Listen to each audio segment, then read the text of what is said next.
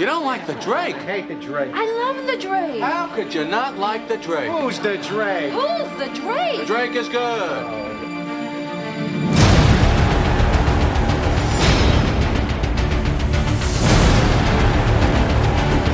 You like the Drake? I love the Drake.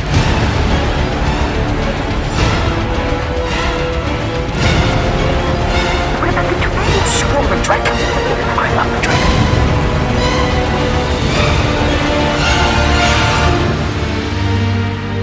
Hello everyone, and welcome to Robin, Everyone Loves the Drake comic podcast. I'm your host, Rob Myers. This podcast is going to be taking a look at Tim Drake, my favorite Robin.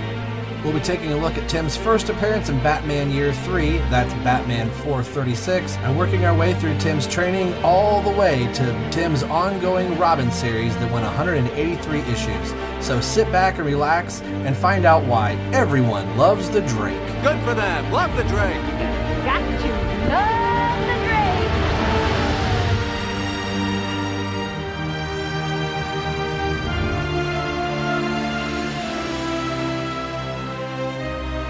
Hello everyone, and welcome to episode 2 of Robin, Everyone Loves the Drake comic podcast. I'm your host, Rob Myers, and we're going to be continuing on with Batman Year 3, which I know does not have very much Tim Drake in it at all.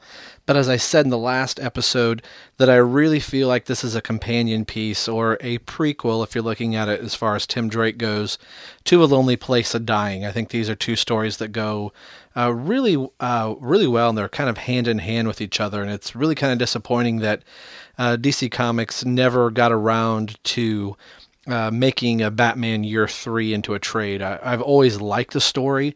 I believe I said in the last episode that currently they have, going back through and been reprinting some of their graphic novels, and A Death in the Family and Lonely Place of Dying are now actually combined into one trade. And I think they could have taken it one step farther by doing A Death in the Family, Batman Year 3, and Lonely Place of Dying, and do kind of one big volume of this story, because I really think it's a nice arcing story with the death of Jason Todd, Batman kind of grieving, and then you have the relationship of Bruce and Dick, and then bringing in the new Robin with Tim Drake. And I kind of want to apologize to people. I've been saying, hey, I'm going to be doing this Tim Drake podcast. It's something I've really been wanting to do. And then I decided to launch it the first week of December, and then Christmas hits, and New Year's and everything like that, and my wife and I both decide that we're going to get sick over the holidays. So now we're into the first weekend of January, and I'm finally getting around to recording episode 2. There are parts of this that are actually recorded before I had gotten sick, so some of this could be a little bit of an overlap depending on where I splice this conversation back together. So I just wanted to apologize to anybody that was like, well, hey, we were looking forward to episode 2. And then my wife and I decided, you know what, we're going to get sick, and we're going to be out of commission for the whole entire Christmas season. I had family coming in. It was really nice to be sick and then talk to them on the phone and be like, yeah, we'd like to be around you, but we don't want to make your kids sick. So we're back here. Depending on when you're listening to this, if somebody is just now stumbling onto this podcast, it could be April, and I'm talking about Christmas and New Year's. But if you are listening in the month of January, hopefully the new year found you well, and you are on the right foot, and we are trekking down through Tim Drake's origin, even though it's a loose origin in this first part. But I did feel that Batman Year 3 warrants a going over. Again, you'll probably hear me say it for the next couple episodes. These are the relationships that are in place once Tim makes his appearance in the Bat family. That why is Batman the way he is? Why is Nightwing the way he is? And why is Alfred the way he is? It all really comes to a head in these 4 issues that kind of sets the wheel in motion for Tim Drake. So let's get right into this synopsis and this episode of Robin Everyone Loves a Drake. Thanks for tuning in, and let's get the show started.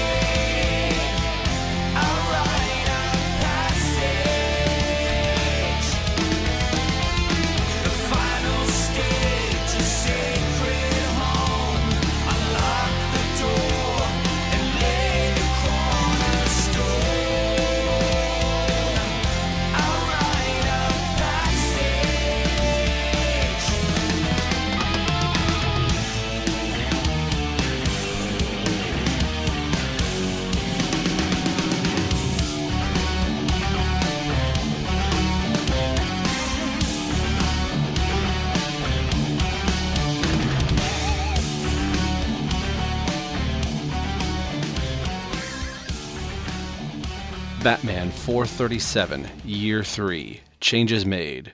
Writer Marv Wolfman, pencils by Pat Broderick, inks by John Betty, letters by George Costanza.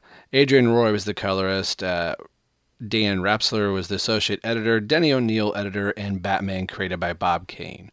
When we last left Batman diving through the window to try and save cocaine manufacturers in a mansion. Kind of ironic, huh? As the helicopter opened fire upon them. We find that Nightwing is trying to track down Batman to see what has been affecting Bruce, like he doesn't already know. Nightwing finds the bar where Batman has beaten almost everyone senseless inside. This is just sloppy. The patrons of the bar tell Nightwing that they don't know anything, and that Batman just kept shouting about the gang killings. One of them told Batman about a rumor about Ricky Rossley, but Batman didn't believe him, and just kept punching him over and over in the face. After Nightwing finished up questioning the others what Batman had told them, he called for an ambulance. What was it that made Bruce Wayne snap? As Nightwing rode away with the possible locations of where Batman was going, he recalled all the things that Bruce taught him in the early days, about using your head, more so than using your fists. When Nightwing arrived at what was left of the mansion, he frantically started shouting for his mentor and started tearing through the fiery rubble. He shouted for Batman, and heard in a low voice, "Here." Nightwing heard the faint voice and rushed to the sound of the voice. When Nightwing arrived at Batman's location, Batman almost called him Robin, but stopped himself short, and asked what he was doing here. Nightwing asked if he was all right, but Batman wouldn't answer. Nightwing asks again, and finally Batman tells him that he had almost cleared the wreckage and didn't need him. He tells Nightwing that he noticed cars disappearing into the mountain and trucks seemed to appear out of nowhere. This was obviously a supply tunnel. Batman told Nightwing that during the firefight, he figured out there must have been an entrance inside the mansion and found it behind a painting. He said he found it just in time as the mansion came crumbling down around him, but he was safe. Batman asked Nightwing how he was able to find him.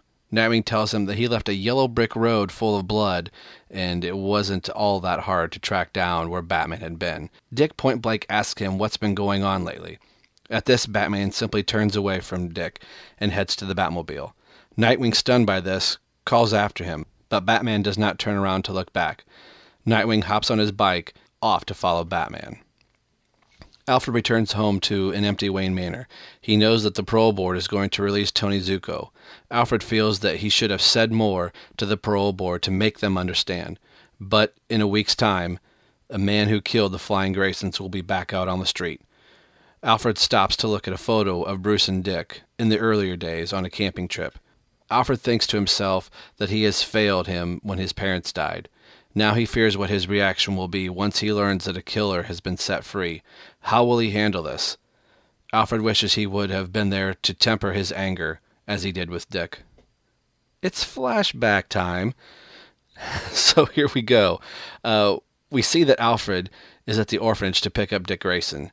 Sister Mary says that they are thrilled that someone like Bruce Wayne would take in Dick, but it's what the papers say about him. He avoids responsibility, and Alfred immediately cuts her off and says, and don't forget about the women. He tells her, Sister Mary, you can't believe everything you read in the papers. Alfred reassures Mary that Bruce wants to take Dick in as his ward and will not skirt out on the responsibilities. He knows this for sure. Dick is saddened to leave Sister Mary, and she tells him that he is free to come visit her and tell her how she's doing. In the limo, Dick asks why Mr. Wayne would want him when he could have any kid in the world. Alfred tells Dick that Bruce was there the night his parents died, along with Tim Drake, but we haven't got to Tim Drake yet. And that Bruce hasn't said it, but he thinks that Bruce sees a part of himself in Dick. Like Dick's parents, Bruce's parents were killed by criminals also. The two arrive at Wayne Manor. Dick is amazed by the size of the place. It's just Bruce and Alfred and a few staff workers, which ironically only work during the day. Dick is eager to meet Mr. Wayne and is excited to be able to live here. Bruce's voice can be heard in the room saying that he hopes Dick feels the same way after the two of them have gotten to know each other. Dick didn't see Bruce a moment ago and asks him where he came from. Bruce replies, downstairs, as he's leaning up against a gigantic grandfather clock. Dick wants to ask him something, but Bruce proceeds to take the young man along a tour of Wayne Manor.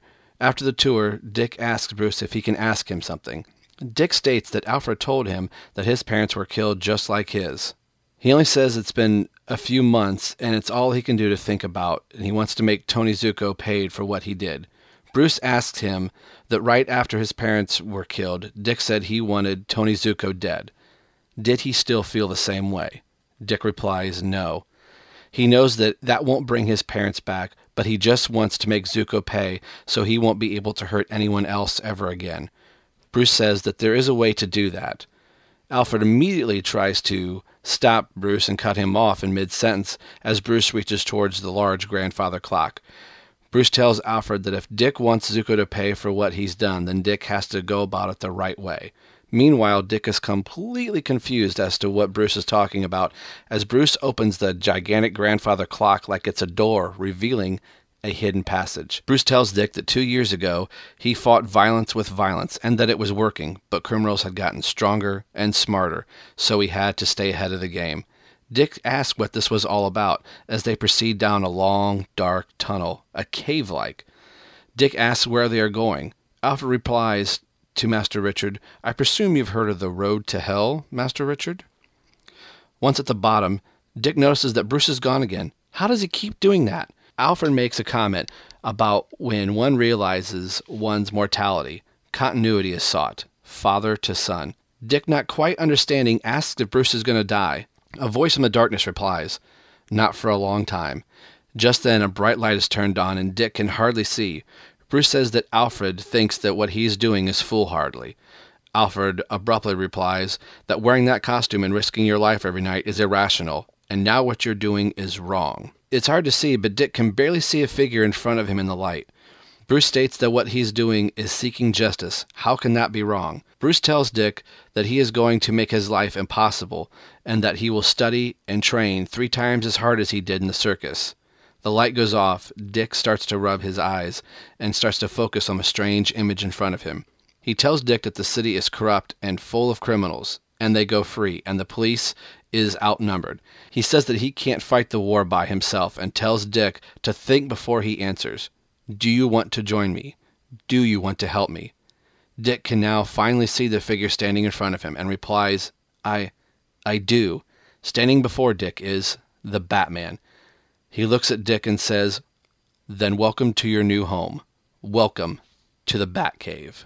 The training process had begun for Dick. He sharpened his mind, his body, his reflexes, to think and act as if it were better than second nature. Hours of studying and learning also alongside Bruce, even getting a new computer system for the Batcave that both of them would have to learn to use in their war on crime.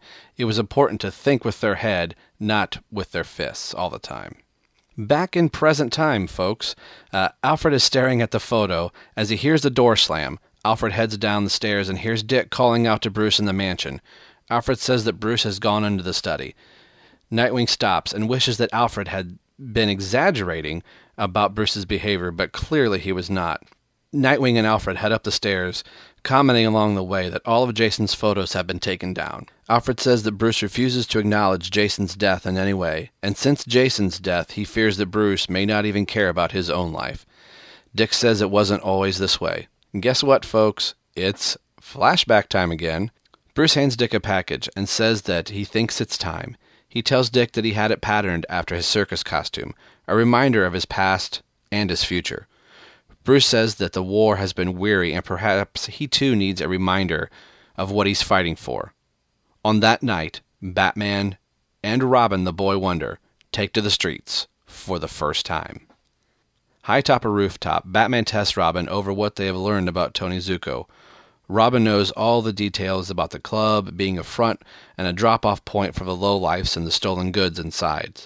Now, weeks of tracking them down will finally pay off. Batman and Robin, for the first time, swing towards the building. Winston and North enter the back room where the others are talking about Zucco's little black book of names and dates that could put them all in hot water. Tony is making them split profits, 70-30, or Tony will turn over the book to the cops. At that moment, Batman and his new partner crash through the window. The crooks are shocked to see Batman. Well, sort of. Who is this punk with him?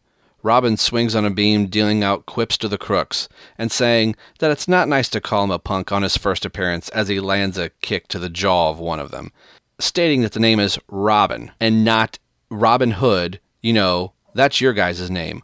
Hoods. Moments later, Batman and a very proud Robin stand amongst a pile of hoods, as Robin called them. Batman tells them to tell Zucco that he's a marked man. Okay, guys, it's time to go back to real time again. Nightwing says that they moved with precision to scare Zucco. Now Bruce is ignoring everything he taught Dick, and he doesn't like it one bit. Nightwing says it's time they talked, and this time Batman is not walking away from him. When Alfred and Nightwing arrive in the study, Batman is nowhere to be found. Meanwhile, Ventura stops by the warehouse to see the operations before heading to the crime family's meeting. He says that whoever's trying to rub them out will soon be taken care of, as armed men arrive on top of the roof with rifles. Meanwhile, at the family's meetings, they are making a toast while eating dinner to the presumably dead Ventura and his men from the men that landed on the roof. We'll talk about that in a minute. The families are sure that it's none of them at the table that are killing off each other. As waiters remove dishes from the table, one of the waiters changes his clothes into something a little bit more intimidating. They agree Tony must be calling the shots, and they will start taking actions themselves and start shooting up Tony's boys and establishments. If the assassin spills blood, then they will spill blood. Someone eventually will talk. At this moment, Batman enters the room and says there's another way. So at this moment, the crime families stand up and draw their guns at the Batman. Meanwhile, Zucco's lawyer tells them that the parole board's findings have gone to the judge, and the judge will be signing his release, and it won't be long now. Tony has been planning this for 10 long years, and he in his little black book knows everyone's secrets, even his lawyers. Nightwing races out of the Batcave to find Batman. Alfred knows that things have taken a turn for the worse. Bruce can't be reasoned with, and Dick is full of anger and resentment. All because of Tony Zucco's release. Someone has to stop him. All right, that was another very dense look at another issue of being Batman 437 in the Batman Year 3 storyline. Now, right away, somebody could be saying, especially after the first episode, with this being a Tim Drake-centered podcast, that somebody could be saying, well, Rob, why are you starting with Batman Year 3, that Tim really only makes one appearance? And that is in the very first issue that we just looked at, Batman 436. And this is setting up the relationships of Bruce, Dick, and Alfred that Tim is going to be coming into. There's already going to be the issue with Bruce at hand, and this is the seeds for what Tim is going to be finding out, and the things that Tim is going to be saying to Dick of, why Batman needs a Robin, and Alfred really understanding how important Robin is to Batman and having that partner, and Bruce being able to get through the grieving process of Jason Todd. And doesn't that kind of seem familiar in current Batman continuity? But we're not talking about the new 52. We're talking about the old 52. Or anyway, we won't get in the continuity headache there. So this, sadly, 436 and 437 are two issues that I do not have in my possession. Again, I think I said before, of going through different comic book shops and me not finding them. Usually I end up finding the latter two issues, 38 and 39. I saw 36 once, and for some dumb reason I talked myself out of it. So I'm not like jumping up and down with the new technology, being able to have digital comics. I think I've said before, it's really kind of hard to bag and board your cell phone and be like, oh, this is my favorite issue of Batman. It's nice to be able to do it for like this, or if I'm on a trip and I don't want to take my comics with me, I can have them digitally. I wish they had it set up that you could scan the barcode of your comic, so that way you don't have to purchase the digital comic, because I already purchased the hard comic before. But again, so doing these last two, this episode and the one previous, I would like to go through the actual issue after the synopsis is done and talk about all the ads and the funny things inside the comic book. But since digitally they don't reprint the ads or read digital the ads in here, it's just basically going to be us going through it. George Perez did 4 amazing covers, as he always does. But for this series, this cover here for 437, I think is just a beautiful cover of Dick Grayson, part of the Flying Graysons, doing his quadruple backflip here, and you can see him in 4 different poses here, and then everything's in a black and white scheme with a light being shown into Robin. And I didn't see this issue till many years later. I didn't actually pick up my first Batman issue, monthly or bi-weekly, as it were, in the Times, until Batman 438. So, I didn't get a chance to be able to look at this and kind of look at this front cover and see, Robin on the front cover again for the first time in, quite a while since Jason's passing. I find it funny. Now you'll see it going through the inner part of the issue here that it lists everybody that it has a hand in making this issue, but George Perez is not listed, at least in the digital form I have here. He's not listed as doing the cover. I'm trusting good old Wikipedia and probably, 13 other Batman sites that I went through before I started doing this. Let me get a little bit of a recap, just a tad, a different perspective of the blowing up of the mansion. You can kind of faintly see, and again, you have to forgive me, digitally they don't number the pages, or that's not really pages, it's now based in, the little cells or blocks or panels, as it were. But in one of them here, you can kind of see the helicopter flying away, and you can faintly see that they drew like a body exploding. And, I don't know if I would have noticed that back in the day, but I kind of see it here. If you're looking at your issue or looking at it digitally, it's right off to the left next to a red mountain chunk, and you can faintly see a human outline there, which I thought was, I don't know if it's a set of squibbles there, but you can kind of see a head, arms, and 2 legs. So I think it's supposed to represent a person getting fried. So should tell you how dangerous missiles can be. And then, as we're arriving into Nightwing, coming upon the bar scene where Batman had just, beaten the tar out of everybody. And I like the silhouette that Broderick is using here of Nightwing in his costume, very much reminiscent of how they draw Batman, where you get just the hint of the main color scheme of, Batman, in this case, it being Nightwing with his nice high 70s John Travolta-esque cover.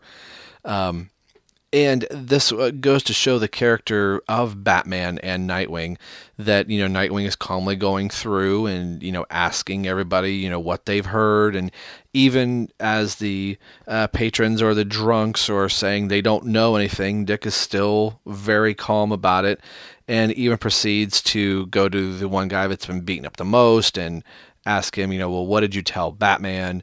And Dick proceeds to then call for an ambulance, something that Batman totally wouldn't do. But I always liked that about the Dick Grayson character, that it was always restrained, had learned those lessons from Bruce, and saying, think with your head, not with your fist. And clearly Batman is doing the complete opposite. He's thinking with both fists, feet, legs, head, and thinking is not even on the forefront of his mind. So I think that's just a really cool beat that Wolfman put in here to kind of show the humanity that Dick Grayson still has, even while trying to figure all of this out. I think this is a part in the late 80s, early 90s where Batman's Batmobile, which we'll see again in a few panels here in a little bit. And the same thing can be said for Nightwing's very nice white or silver motorcycle. It's rather kind of boring here. There's no markings that says this is the Night Trike or the Nightwing Mobile or the Night Bike or whatever that might be. I always just... I don't know if you would call it lazy drawing or what that might be, but the late 80s and 90s just seemed to be one of those, if you were a superhero that had a mode of transportation, they were always kind of drawn boring and bland. There was nothing ever really special about them till we get into the latter part of the 90s and the 2000s. And some people will probably argue and say, well, come on, Rob, there were some really good-looking Batmobiles, but I think during this time frame there were a lot of boring Batmobiles, and I think even right now in the New 52, Nightwing's bike is nothing special to write home about that says this is a superhero's motorcycle. So I always just thought that in this time frame, looking at Nightwing here, riding his nice white bike, it looks like he could have walked right out of the bar and said, oh, I'm going to take this one. So, once Nightwing arrives to the explosion, it's just drawn really well to show that Nightwing still cares about his mentor, and he's frantically trying to find him through the rubble and everything like that. And something I noticed about Batman, that he is still, in his mind, he hears Dick Grayson and is instantly wanting to, call him Robin. And I like that Wolfman kind of puts that nod there, that he says, Nightwing, what are you doing here? That he would have, probably, in fact, have said Robin. And just in typical Batman form, that, I don't need to tell you anything that you need to know. I'm doing this. Why are you here? I could have done this all on my own. And in some cases, and probably in more cases than Batman would realize, but us as the readers would find out, that Batman usually does need help. He's usually got himself buried, and it takes somebody else coming along to dig him out of the pile, or, cuts the wire at the last possible second for Batman sometimes, and Batman says, well, I had it under control. And you're the reader kind of going, you kind of didn't, but, it's Batman. I'm sure he definitely would have gotten out of it. But Batman is offering no reasoning for what he's doing to Nightwing, doesn't feel that Nightwing needs to know anything, and even when Dick calls him out on it, Batman just abruptly turns away. And there's the shot of the Batmobile. Again, I apologize.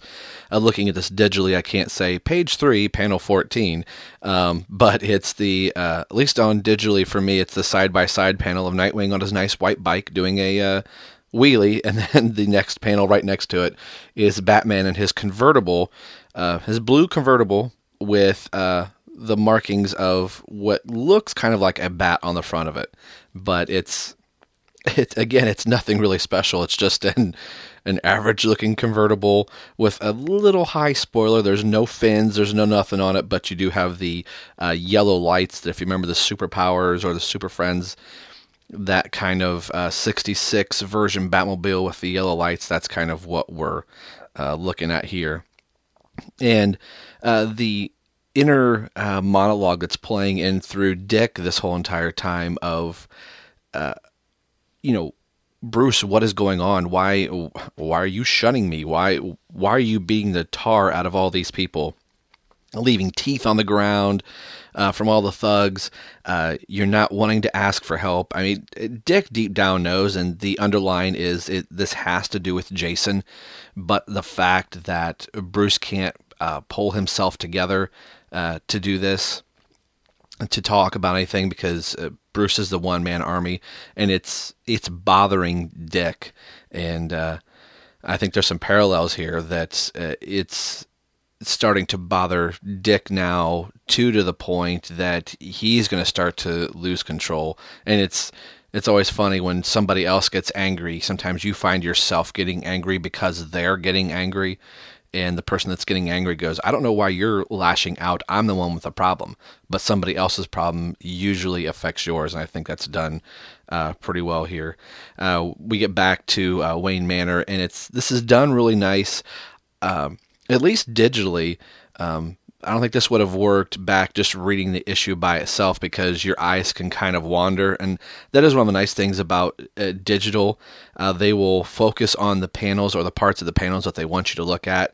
And when Alfred is returning home and saying he probably could have and should have said more to the parole board, we see him walk through Wayne Manor and get to this one photo, and the dialogue the inner dialogue that Alfred has, that you think he's talking about Dick, and he's touching a photo of you really can't tell for the first couple panels of who or what it is, but Alfred is saying, I failed you, I should have been there for you, and you believe that he's talking about Dick, and then you see where his hand is placed. It's like, oh, he's got his hand placed on Bruce a little bit, but it still looks like he's talking about Bruce, and the panel gets closer and closer each time you swipe your finger, tap the page. It's getting closer and closer till you finally get the close-up on Bruce. And Alfred says that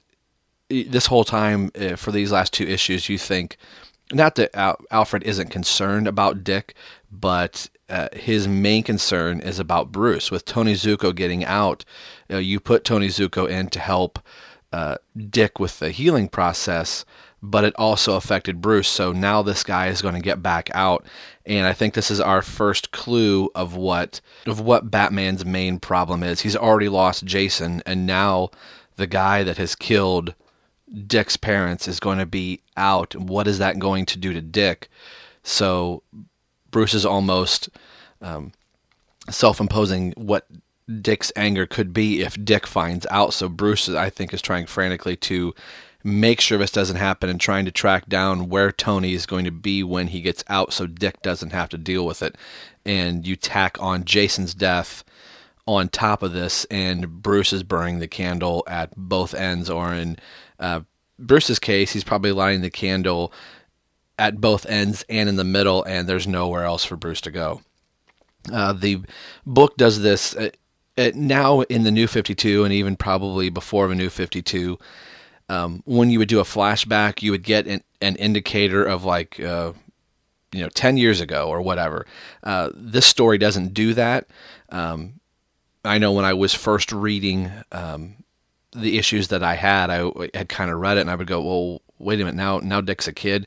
It would take sometimes a couple panels for you to realize, oh, we're back in time, we're in a flashback. And we see Alfred picking up Dick, and they're riding back to Wayne Manor, and Sister Mary has kind of expressed her concerns that Bruce is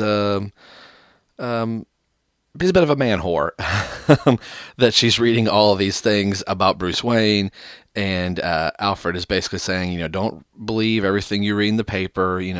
Mr. Wayne has Master Grayson's best interest at heart, and Dick even makes mention of that, basically saying, with all the money that Bruce has, why is he choosing me when he could have any kid to, adopt or take in as his ward, or, be like hey, look at what I'm doing. I'm doing a good thing. I'm taking this kid who has nothing and going to turn him into something.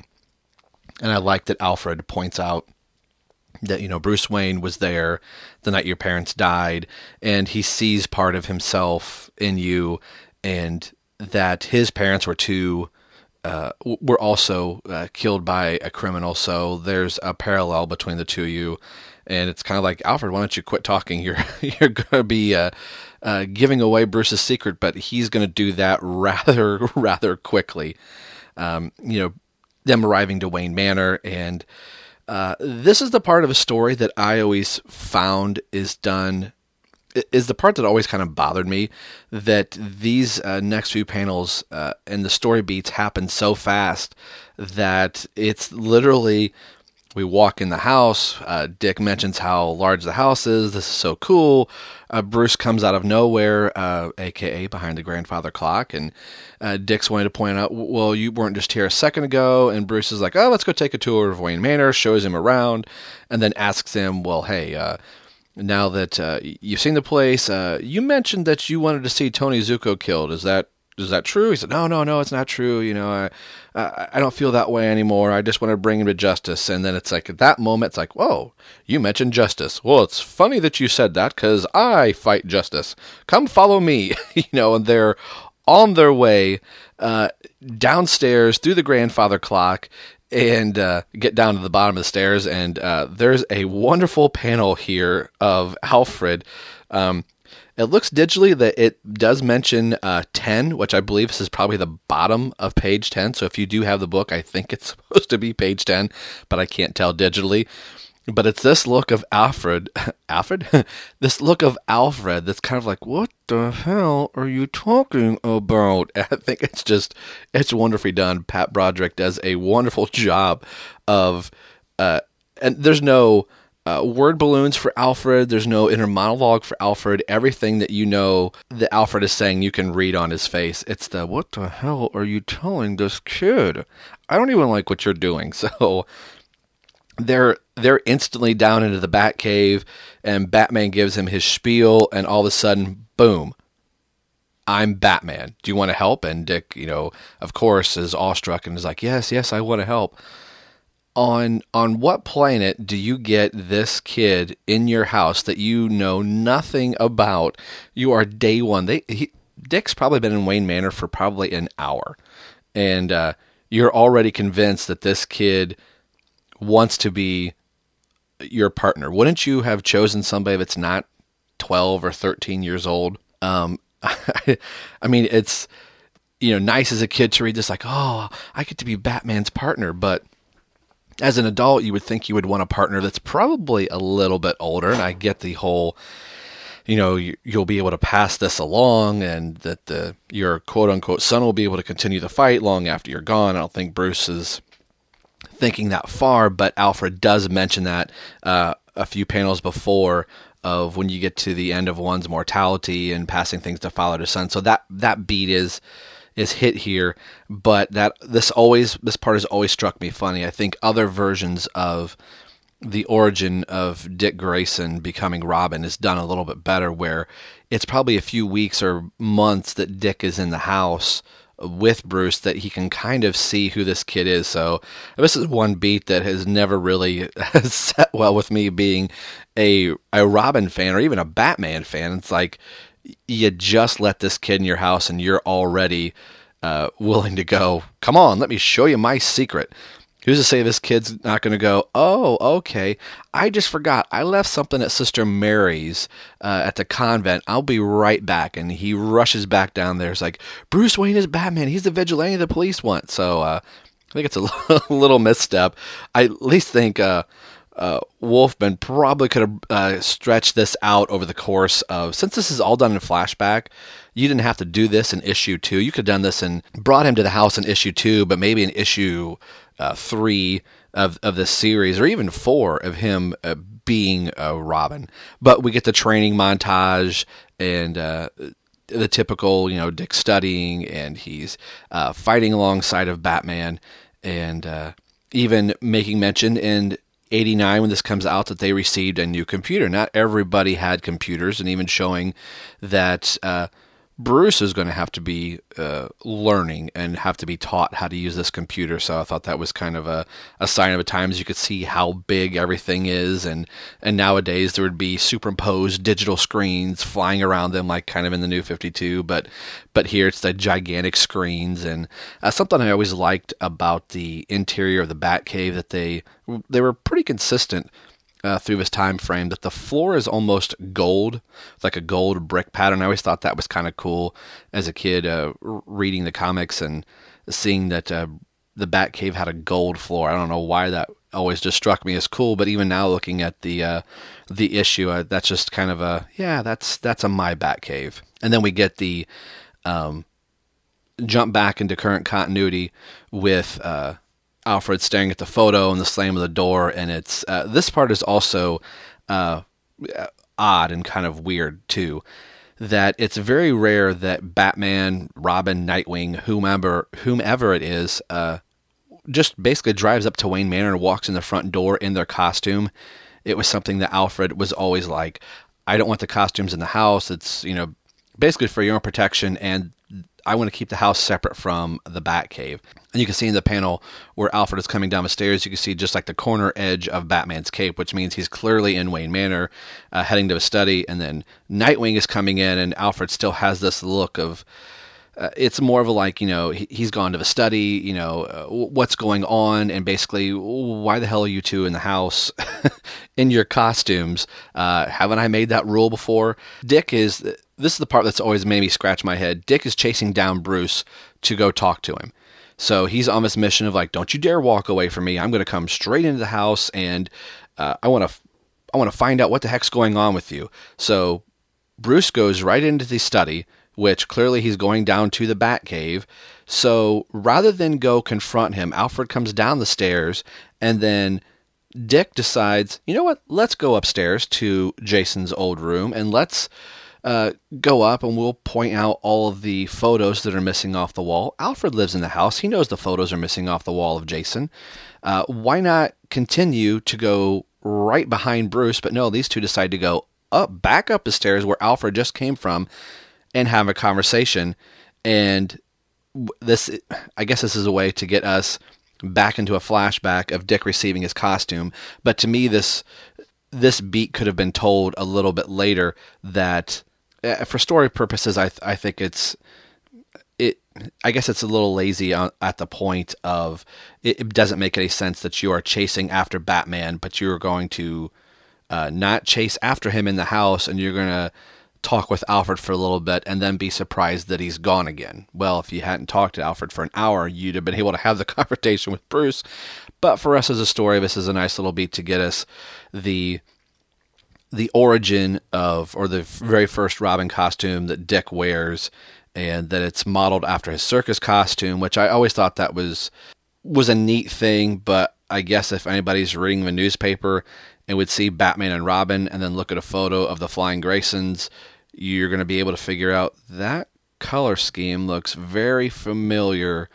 Where have I seen that before? Oh yeah, Richard Grayson was wearing that as a member of the Flying Graysons. And Robin's costume is the same color scheme. It's a yellow cape with a red tunic, and that's what Robin wears. And Dick Grayson is a ward of Bruce Wayne, and our Batman has a partner that wearing the same color scheme. I think you could see where I'm going there. The suspension of disbelief can play in that nobody puts that together, and it's probably been a little while since the Flying Graysons are around, and it's also probably one of those in this day and age, somebody can just Google the Flying Graysons. Back then, I couldn't tell you the last time I was at a circus and remember what the circus performer was wearing.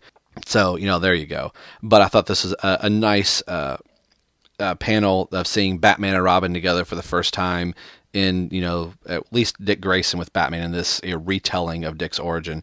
And something that they do here that I was never a fan of the late 90s Nightwing, that they didn't white out his eyes like they did Batman. You actually can see his pupils and eyelashes and all that type of stuff.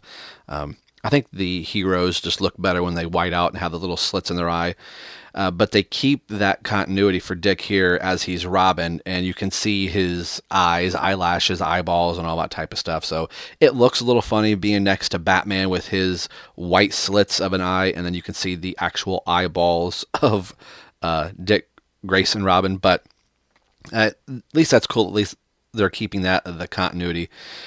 You have them, Batman and Robin, going out for the first time, tracking down at least the seeds of trying to find Tony Zuko, and that this is a front, and Batman making sure that Dick has all of his facts straight before they jump through the roof, and that all this is going to pay off.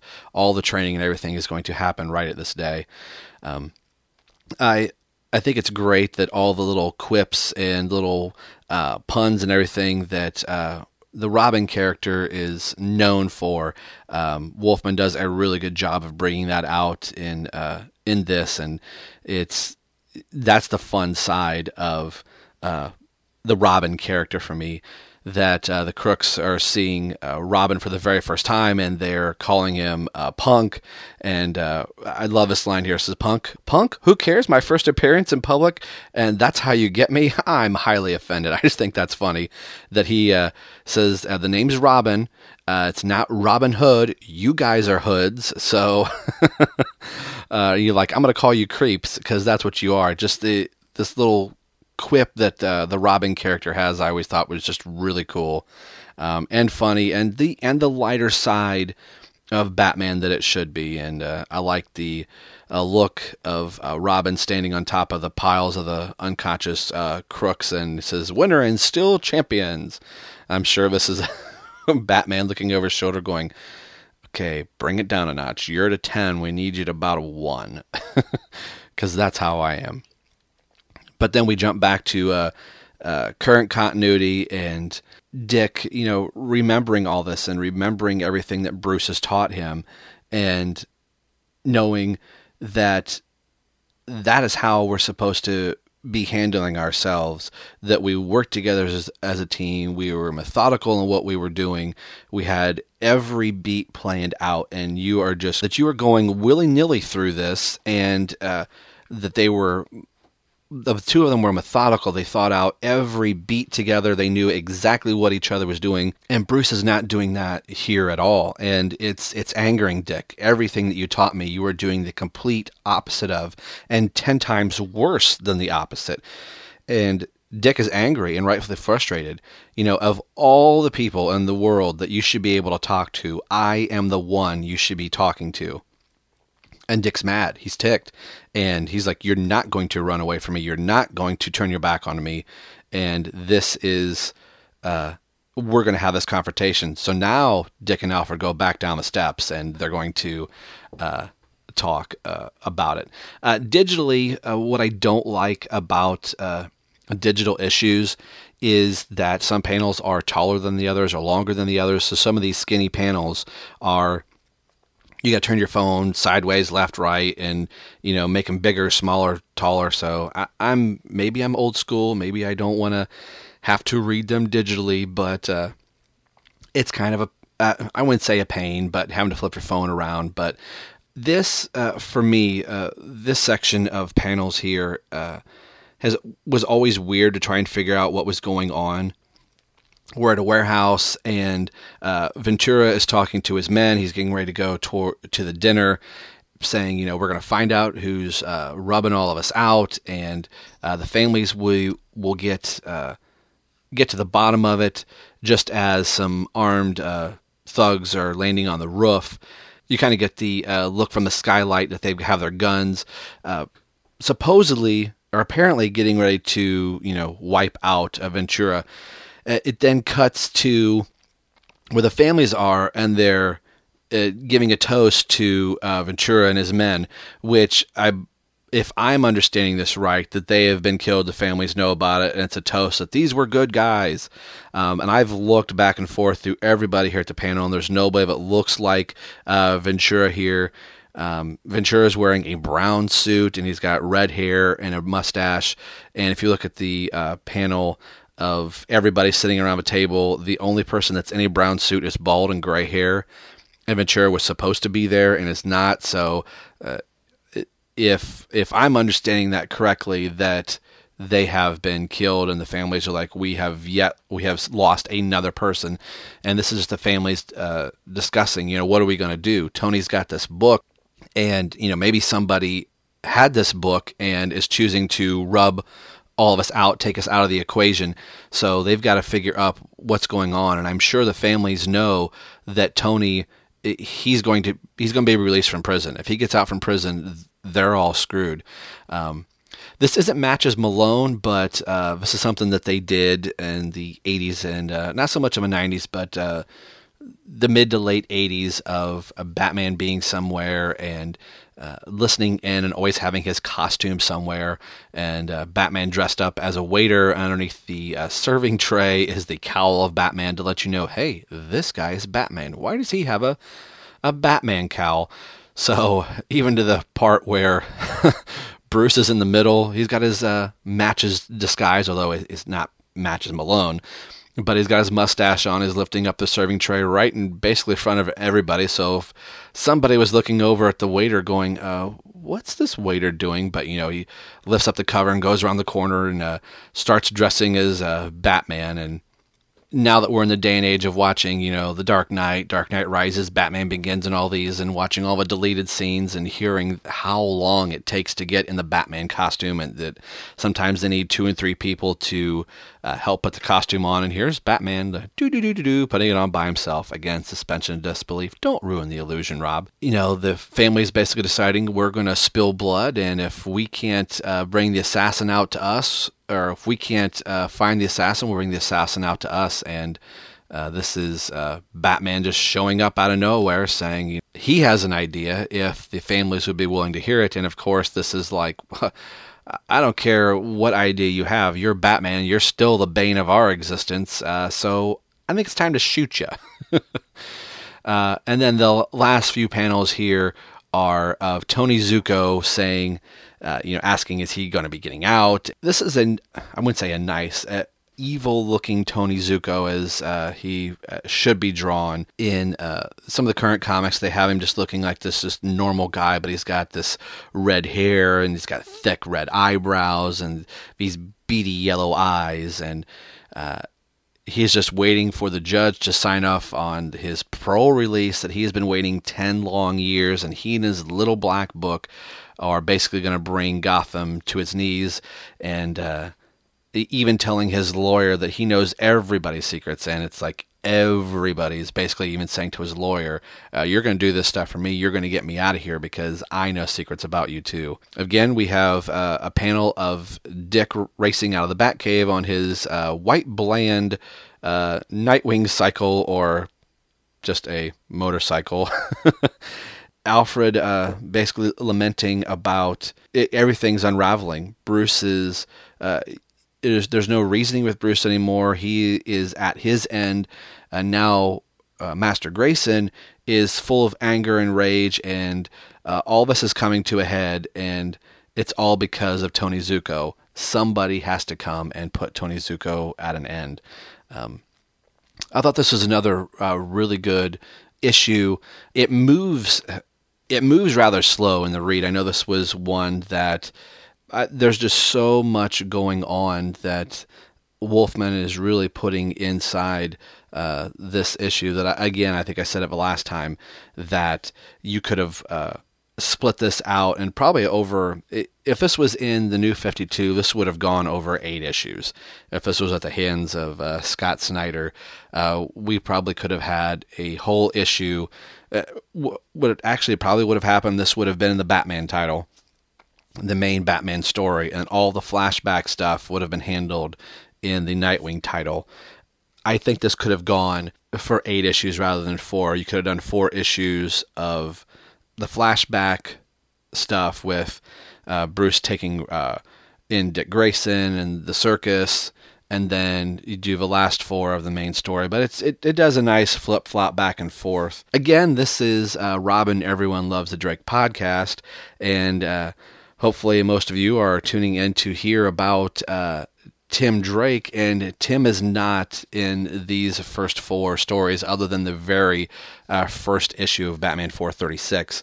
Trust me, once we get through this, this is the building blocks for what Tim Drake is going to be dealing with as his time as Robin, or for a while here of him just being Tim Drake, computer geek to Batman. Once he finds out Tim has some computer skills, he's not getting the training for Robin. It's baby steps for Tim. And this is where all the building blocks of this are. It's Batman coming to a realization that he won't get to till Lonely Place of Dying, but it's Dick sifting through everything that he has gone through coming out of the Teen Titans and stuff from the Judas contract, and him only still being Nightwing just for a couple years here, because it's only been a couple years since Jason has been Robin, and still kind of at that limbo of like, is this what I want to do? Am I going to be Nightwing? He's already kind of made that decision, but he's trying to still figure all this out. Thanks for tuning in to episode number 2 for Robin Everyone Loves the Drake comic podcast.